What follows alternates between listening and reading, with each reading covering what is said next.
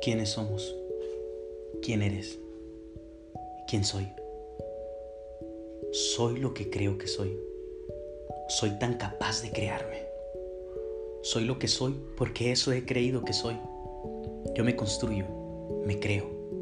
Y al crearme, me transforma a lo que yo quiero ser. Tengo el poder sobre mí. Tengo el poder de ser. Pero sin pensarlo, día a día nos esforzamos a ser lo que somos. Y cuando somos conscientes de que nosotros mismos creamos lo que somos, todo comienza a ser diferente. En todo puedes ver luz, oportunidades. Comienzas a distinguir lo que quieres en tu vida y lo que no. Lo que tú creas que eres, eso serás.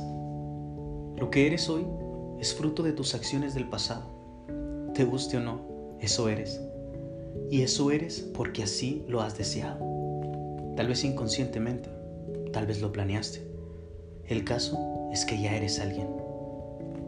Pero esta vida es tan bella y maravillosa que estás a tiempo de todo. Puedes modificar cuanto desees. Y el objetivo de esto es eso, hacerte saber lo que ya sabes. Recordarte que eres dueño y presa de tu libertad. Que hoy es el día.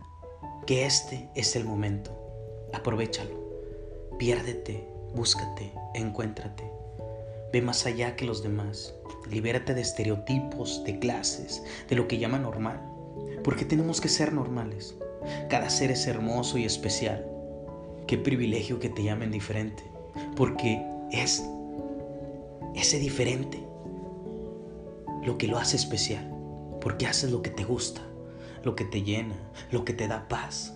Y hoy parte de la gente no se está buscando a sí mismo. No se está creando. Muchos están siendo lo que escuchan en la tele, en las canciones, en las películas. Muchos son lo que su amigo, su novio o novia o incluso sus padres quieren que sean. Pero, ¿cuándo te darás el derecho de crearte a ti mismo? ¿Cuándo te darás ese lujo que te fue obsequiado por nada, que se llama libertad? Eres dueño de tu destino. En esta vida todo pasa y con el único que estará siempre es contigo mismo. Haz algo por ti, haz lo que ames y créate a tu gusto.